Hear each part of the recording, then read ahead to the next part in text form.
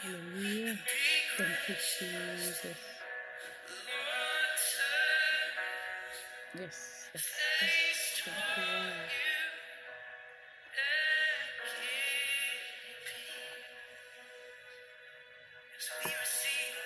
We receive it. Amen. Amen. Yes, yes, yes, yes. Concerning God's blessing towards you. Amen. Receive the showers of blessings today in Jesus' name. Amen. Amen. Amen. Amen. The word of the Lord is yes and amen. Everything concerning you is amen in Jesus' name. The Lord's blessings is upon you today in Jesus' name. Amen. Amen. We receive, we receive, we receive, we agree, we receive in Jesus. It is so in Jesus' name. Amen. Amen. Amen in Jesus' name. Good morning, brothers and sisters. I welcome us to today's devotion on Iron Sharpens Iron. Trust our night was restful. We continue with our reading from the book of Hebrews, and we will be reading chapter 5 and chapter 6 from the Contemporary English Version. I read. Every high priest is appointed to help others by offering gifts and sacrifices to God because of their sins. A high priest has weaknesses of his own, and he feels sorry for foolish and sinful people. This is why he must offer sacrifices for his own sins and for the sins of others. But no one can have the honor of being a high priest simply by wanting to be one. Only God can choose a priest, and God is the one who chose Aaron. This is how it was with Christ. He became a high priest, but not just because he wanted the honor of being one. It was God who told him, "You are my son, because today I have become your father." In another place, God says, "You are a priest forever, just like Melchizedek." God had the power to save Jesus Christ from death. And while Jesus was on earth, he begged God with loud crying and tears to save him. He truly worshipped God, and God listened to his prayers. Jesus is God's own son, but still he had to suffer before he could learn what it really means to obey God. Hallelujah. Suffering made Jesus perfect, and now he can save forever all who obey him. This is because God chose him to be a high priest like Melchizedek. 11. Much more could be said about this subject, but it is hard to explain, and all of you are slow to understand. By now you should have been teachers, but once again you need to be taught the simplest things about what God has said. You need milk instead of solid food. 13. People who live on milk are like babies who don't really know what is right. 14, the last verse. Solid food is for mature people who have been trained to know right from wrong. Amen. Chapter 6. Chapter 6. We must try to become mature and start thinking about more than just the basic things we are taught about Christ. We shouldn't need to keep talking about why we ought to turn from deeds that bring death and why we ought to have faith in God. And we shouldn't need to keep teaching about baptism or about the laying on of hands or about people being raised from death and the future judgment. Let's grow up if God is willing. But what about people who turn away after they have already seen the light and have received the gift from heaven and have shared in the Holy Spirit? What about those who turn away after they have received the good news of God and the power of the future word? There is no way to bring them back. What they are doing is the same as nailing the Son of God to a cross and insulting him in public. 7. A field is useful to farmers if there is enough rain to make good crops grow. In fact, God will bless such a field. But land that produces only thorn bushes is worthless.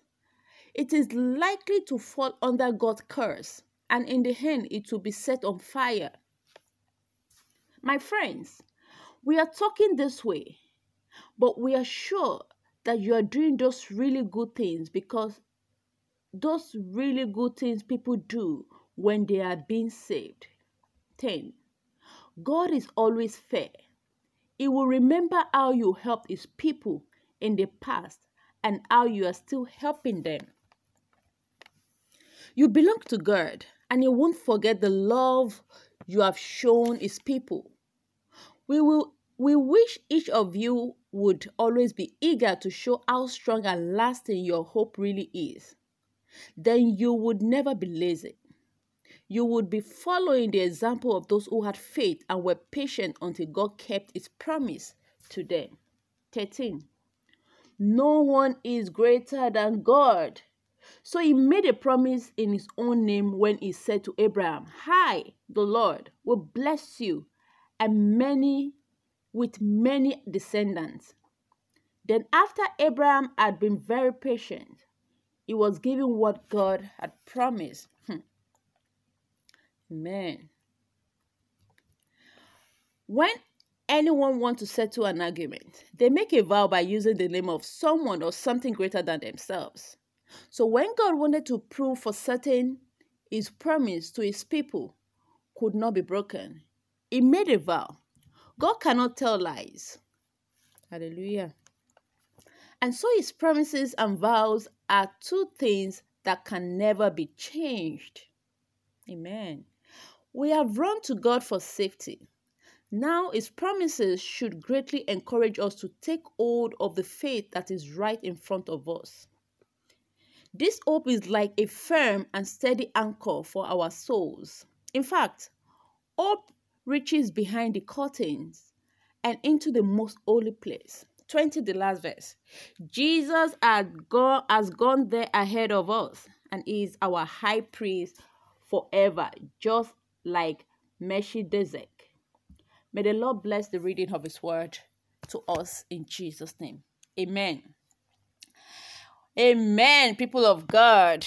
May the blessings of the Lord be ours forever in Jesus' name. All right. Quickly, I want us to go back to some highlights from chapter 5.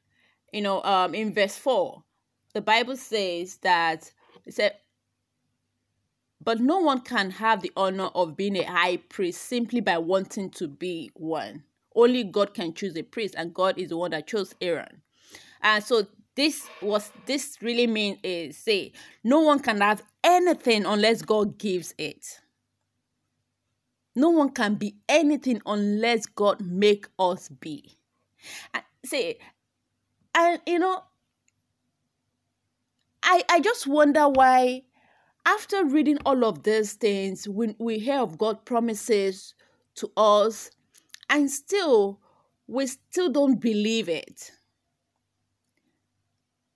Whatever we are is by God's grace, people of God. Nothing we have is outside God. Whatever we have. See, it's just like, for example, pregnancy.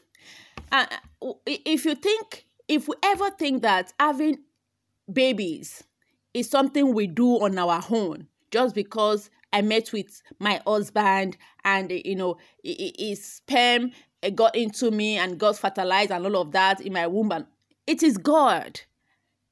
If you don't believe me, go ask other couples who are still waiting on the Lord for the fruit of the womb. It is not the lack of trying. I have couples that they meet every day. Even once the wife is ovulating, they quickly have sex.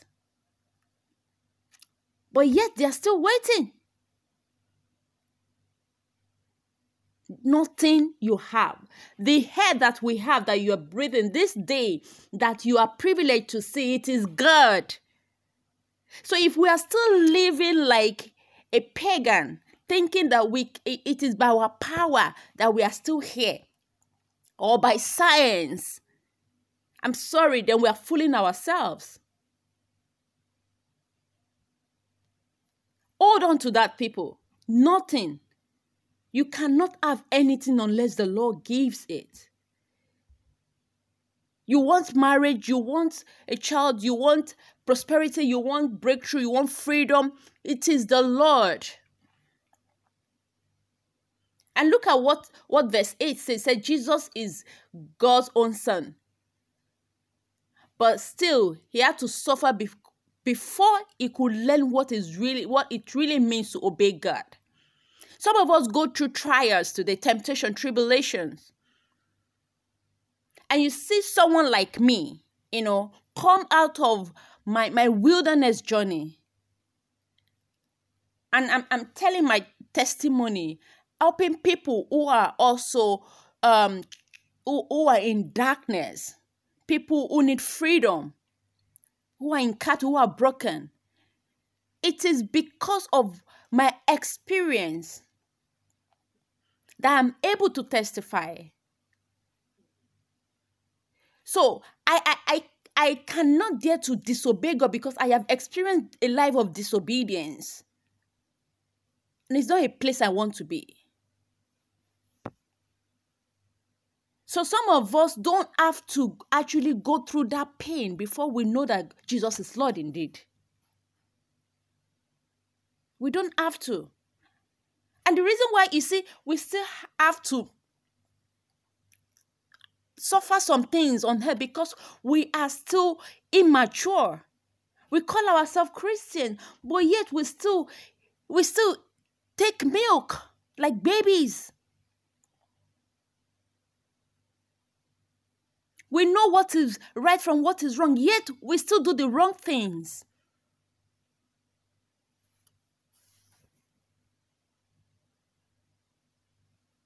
I pray the Lord will help us to understand His will for us, His promises, His words, so we can obey. People of God, let's stop leaning on our own understanding. And look at what chapter 6 says here. It says we must try to become mature and start thinking about more than just the basic things that we were taught, the basic things that your pastor taught in church on Sundays, on Wednesdays, or if your midweek service is Thursdays. Go beyond just hearing what you were told. Search for yourself. And we do this, it's not just by reading the daily devotional. Beyond me reading, dig deep, ask the help of the Holy Spirit to interpret this word to you. Have fellowship, build your own, know God for yourself, people. Know God for yourself. And let's not forget that God is always fair. He will remember every of our good deeds. How you are able to help people who are in need. People whose faith are weak. How you are able to love on others and not criticize them for their mistakes or shortcomings. And remember that no one is greater than God. I don't know how you want to do it, how you want to interpret it. Just know that no one is greater than God. Your situation is not greater than God. That report is not greater than God. When God says it, it is so. You have to believe it. He made promises to Abraham. And Abraham believed it. And God made that promises come true. Lastly, I want to end with this. In verse 18 of chapter 16, of chapter 6, it says, God cannot tell lies. And so his promises and vows are two things, they can never be changed. Hold on to God's word towards you. God does not lie. Whatever he says, even though you can't say it, God is working. And his word is yes and amen. Yes, the report is saying something that is negative, that is not to your advantage. Yes, the government is not speaking to your advantage. Yes, your business is not speaking to your advantage. But what did God say is concerning you? Whatever it says, I want you to know that his word is yes and amen. May the Lord bless his word to us today. Amen.